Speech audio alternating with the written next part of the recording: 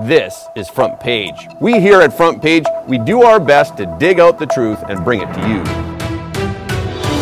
Hello, all you freedom-loving people. Welcome to Front Page Podcast. I'm your host, Scott Cameron Goulet. The UAW finally reached a satisfactory agreement with the Big Three. Striking workers have also begun to return to work. The conflict between Israel and Hamas has the potential to expand further. Israel's intensified military offensive has not neglected its media campaign. They have published evidence that Hamas is deceiving the world. On this issue, even Biden is very angry at the mainstream media's bias in favor of Hamas. House Republicans have introduced a pro-Israel bill. What's special about this bill is that this support for Israel comes from IRS funding. But can such a bill pass in the Democratic-controlled Senate? Miracles may happen again. The National Archives faced a FOIA lawsuit, and they had to turn over the content of thousands of Biden's emails. So will Biden have to pull a Hillary? Okay, let's get into it. General Motors has reached a tentative agreement with the UAW. It was the last of Detroit's Big Three automakers to reach an agreement with the union. This means that the UAW's 6-week strike is coming to an end. Several people with knowledge of the negotiations revealed that talks between GM and the UAW continued on Sunday night into the early hours of Monday morning, culminating in a tentative agreement. The terms of the tentative agreement are not yet known, but they're expected to be in line with those already announced by Ford Motor and Stellantis Automotive Group. They include an immediate 11% increase in the maximum hourly wage and an additional 14% increase over the 4.5-year life of the contract. Ford was the first to reach a tentative agreement with the union on Wednesday, followed by an agreement with Chrysler's parent company Stellantis on Saturday. The key financial elements of the deals, such as the 25% wage increase for most workers, were modeled after Ford's initial agreement. While these 4.5-year tentative agreements still need to be ratified by the members of each automaker, the UAW may end the strike that it has been on since September 15th against the three major automakers after reaching an agreement with GM. More than 18,000 GM UAW workers were still on strike as of the time of Monday's agreement, but they could return to work within a few days. About 17,000 strikers at Ford have already returned to work, and more than 14,000 Stellantis strikers are in the process of returning to work. Yesterday, we shared that Dr. Ben Carson has given his full endorsement to President Trump. He called President Trump my friend, your friend, and a friend of America. When he announced his endorsement of President Trump, the crowd cheered so loudly that he couldn't even finish what he was about to say. And as I stand here today, I want to offer my most confident and full endorsement of Donald J. Trump because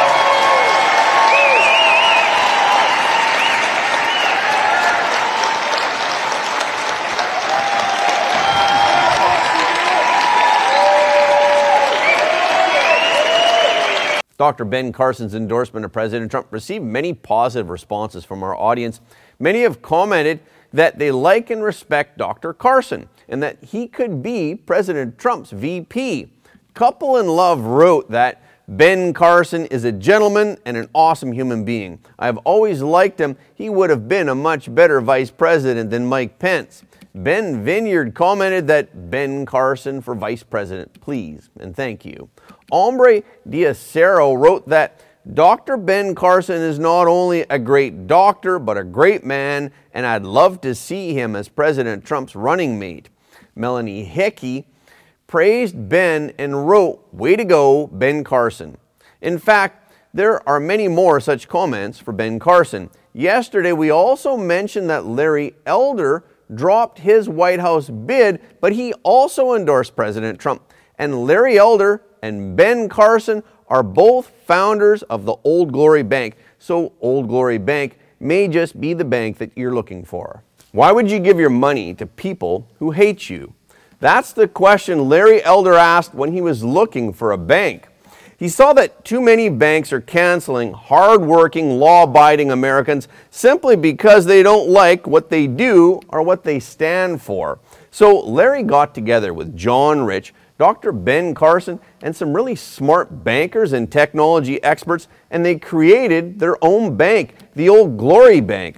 It's built on one simple, strong, irrefutable principle, the United States Constitution. That brilliant document that forged this great nation out of freedom and liberty. Those same values created Old Glory Bank, a bank that values freedom, faith, and family, privacy, security, and liberty. It's a bank named after the flag that represents the fabric of this country. It's a bank that will never cancel you for believing in the greatness of America. Old Glory Bank has one physical location in the heart of Oklahoma, but because they created a seamless mobile and online banking experience, they have customers in all 50 states. Old Glory Bank stands with you, so open an account today at oldglorybank.com. It should only take 8 minutes. The war between Israel and Hamas has been growing, with Yemen's Houthi armed forces carrying out drone airstrikes against Israel on Tuesday, and also on Tuesday, the 25th attack on U.S. forces in Iraq was also carried out. Peter Lerner, a spokesman for the Israeli Defense Forces, said on the BBC's Morning Edition on October 31st that there had been a lot of firefighting last night between the Israeli forces and Hamas. Major General Daniel Hagari, the spokesman for the Israeli Defense Forces, said that Hamas had excavated a network of underground tunnels and bases underneath the Al-Shifa Hospital, which is the largest medical facility in Gaza. They also have tunnels underneath other Gaza hospitals. They used these tunnels to carry out the attack. He emphasized that Israel has concrete evidence that hundreds of Hamas terrorists flocked to these hospitals to hide after the October 7th terrorist attack. In fact, Hamas has set up a military command center directly inside Al-Shifa Hospital. They stockpiled weapons on the premises, and they were able to fire rockets into Israel directly from the hospital. Israeli intelligence indicates that there are several tunnels outside the hospitals that lead to the underground bases. This way, Hamas officials can reach the base without having to enter the hospital. Even the wards inside the hospital have entrances that lead to the underground base. Hamas also uses the hospital's energy facilities to power the base, and the base's conference room is even equipped with computers, carpeting, and leather chairs. Hagari also emphasized that the Al-Shifa Hospital was not the only hospital to tunnel underground. It was only one of many. Hagari also mentioned that Hamas was very systematic in its use of hospitals. The IDF also released video footage of their interrogation of 2 members of Hamas. They mentioned that Hamas used the hospital's underground bases in order to hide, and that these bases were connected to tunnels. The bases and tunnels were indeed excavated under the hospitals because Israel would not attack these infrastructures. In addition, these underground tunnels are not only under hospitals, but they are also in mosques, schools, and the workplace of the United Nations Relief and Work Agency for Palestine refugees in the Near East. Hagari warned that when medical facilities are used for the purpose of terrorist attacks, they are likely to be excluded from international law. They will lose their protection from attack, and they will become legitimate military targets. President Biden probably never imagined that he would be the victim of fake news. During a private White House meeting last week, Biden expressed outrage about the New York Times news report on the October 17th bombing of Gaza Hospital. The headline in the New York Times on October 17th favored the Hamas claim that Israel was behind the Gaza Hospital airstrike that reportedly killed 500 civilians. The Hamas authorities, however, did not provide any evidence for their claim. Biden met with several top Wall Street figures in the Roosevelt Room of the White House earlier last week.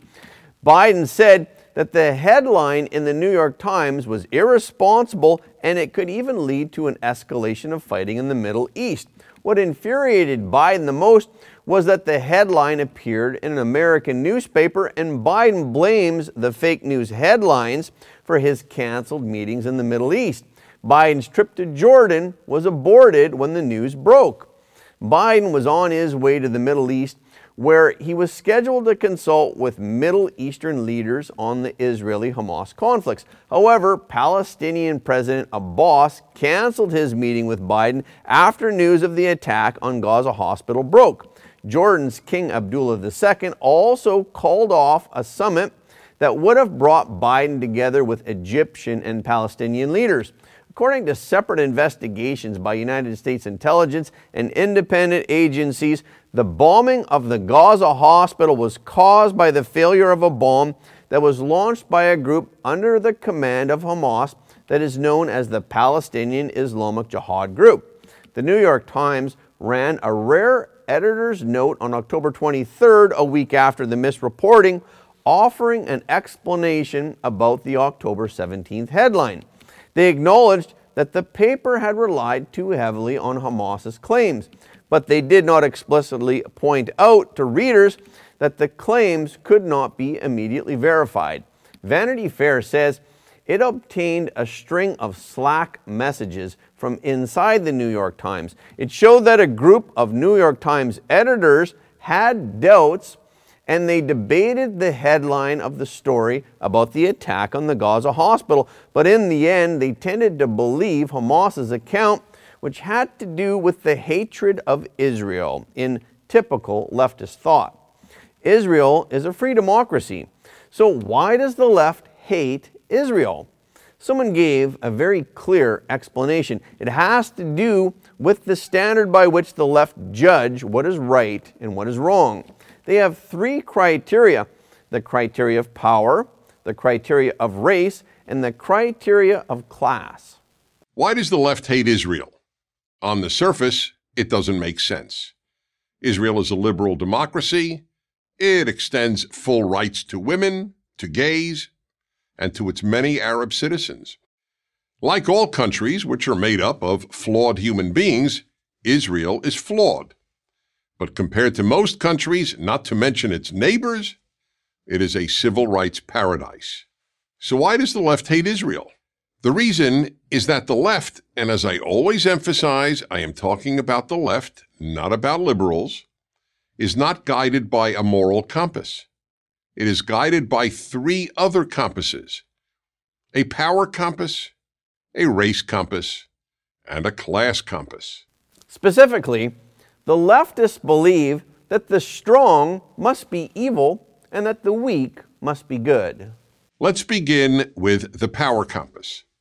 Instead of evaluating people and nations on the basis of right and wrong or good and evil, the left evaluates them on the basis of weak and strong. If you're weak, you're good. If you're strong, you're bad. Israel is strong, therefore it is bad. America is strong, therefore it is bad.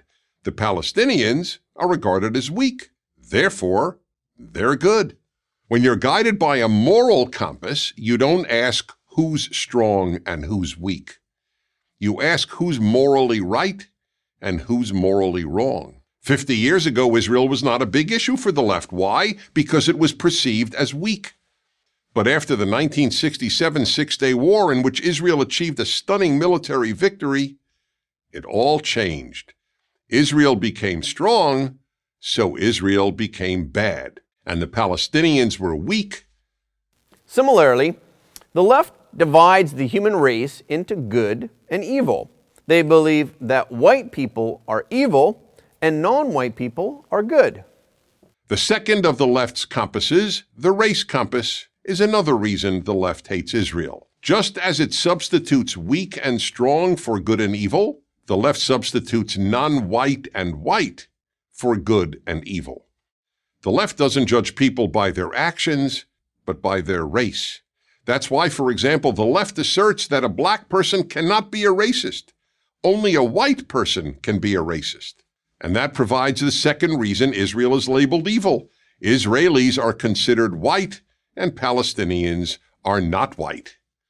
Never mind that more than half of Israel's population is not white. The result? The left essentially ignores Palestinian terror and loudly condemns Israel's responses to terror. Furthermore, the left believes that the rich are evil and the poor are good.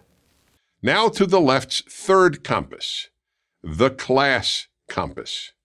This is the third way in which the left replaces traditional Western and Judeo-Christian categories of good and evil.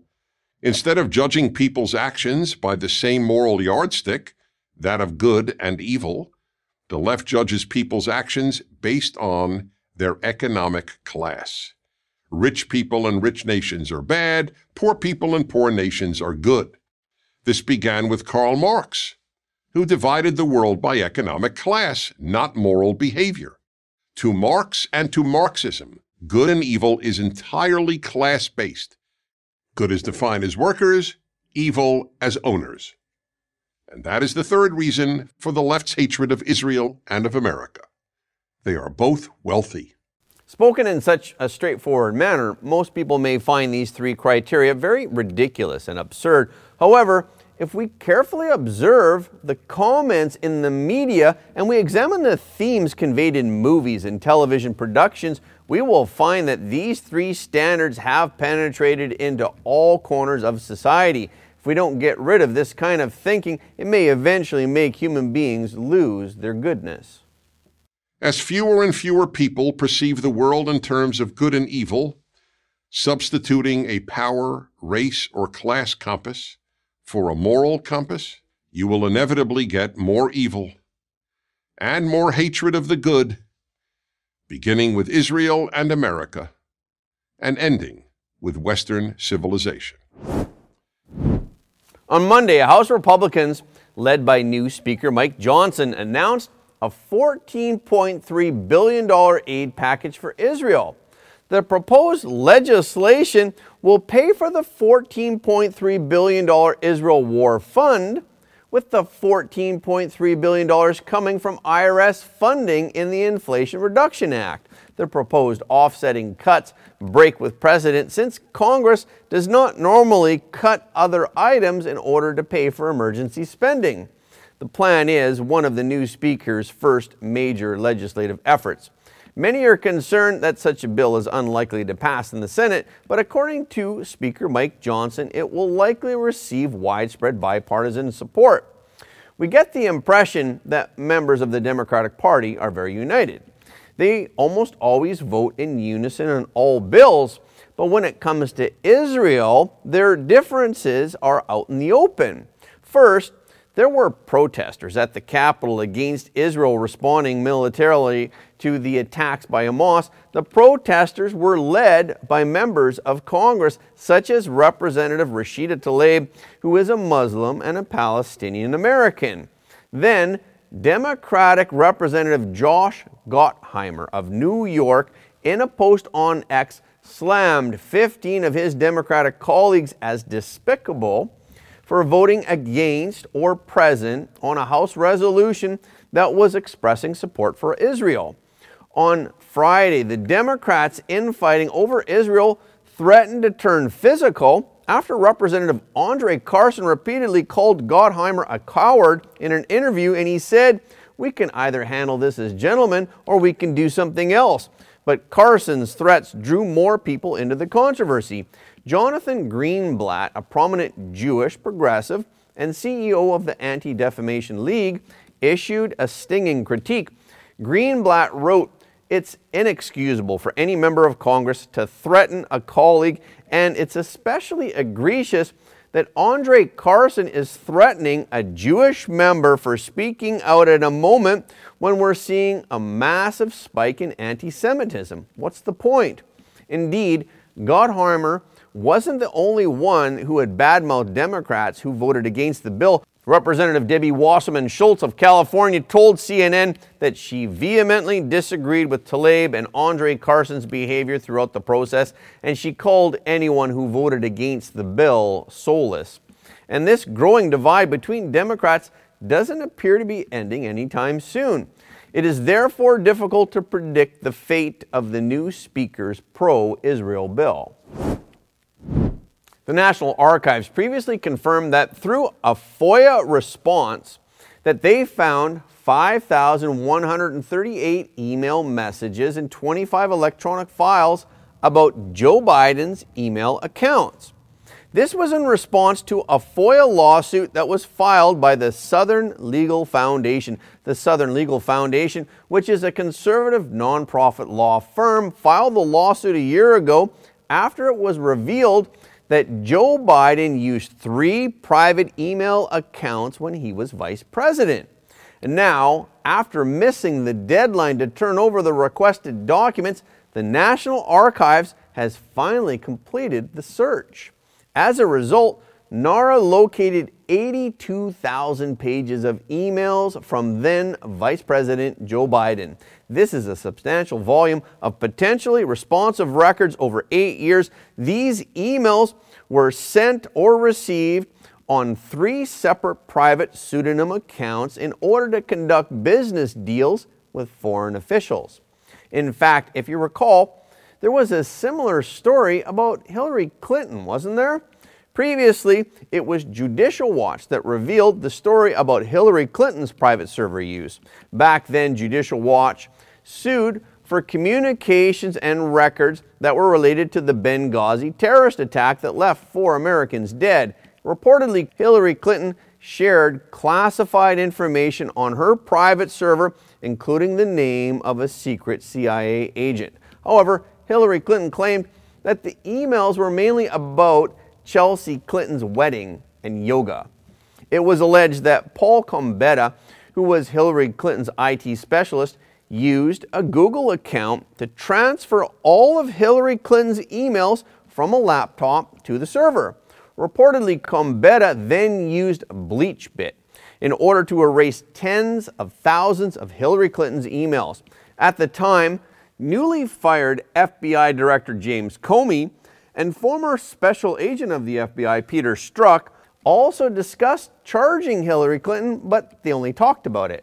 In the end, they changed the wording from gross negligence, which is a chargeable crime, to extremely careless, which is not a crime. But in Biden's case, if NARA makes the files available, it might be too late to use BleachBit or take a hammer to the server. Okay, this is our podcast for today. Thank you again for listening to Front Page Podcast. For more exclusive in-depth content, please go to frontpageshow.com.